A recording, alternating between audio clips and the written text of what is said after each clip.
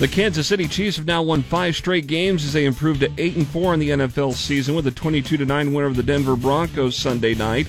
Daniel Sorensen made this interception and returned it 73 yards for a touchdown in the fourth quarter. Snap to Bridgewater. Back to throw against the pocket. Deflected. Intercepted. Intercepted by Sorensen at the 40. He's at the 50 and breaks a tackle. Sorensen at the 30, 20, 15, 10, 5. Touchdown! Kansas City! Mitch Holtis with the call on the Chiefs radio network, heard here on KFOR. Nebraska football defensive lineman Damian Daniels announced Saturday that he's entering the NFL draft. Daniels finished his 5th year at Nebraska with a career-high 33 tackles and 2 tackles for a loss. But an injury he suffered at Wisconsin prevented him from playing most of the second half against Iowa. Meanwhile, the Huskers had their 10th commitment for the 2022 football recruiting class. Defensive lineman Brody Tagaloa announced his commitment to Nebraska on Sunday via Twitter.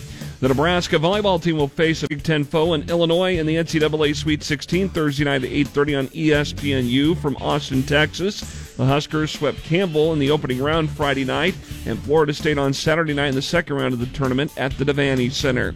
In case you missed it, Lincoln Lutheran volleyball coach Sue Ziegler has been selected as one of 2 honorees for the 2021 AVCA Girls High School Coach of the Year. The Warriors won the Class C1 title last month. I'm Jeff Moats, KFOR Sports.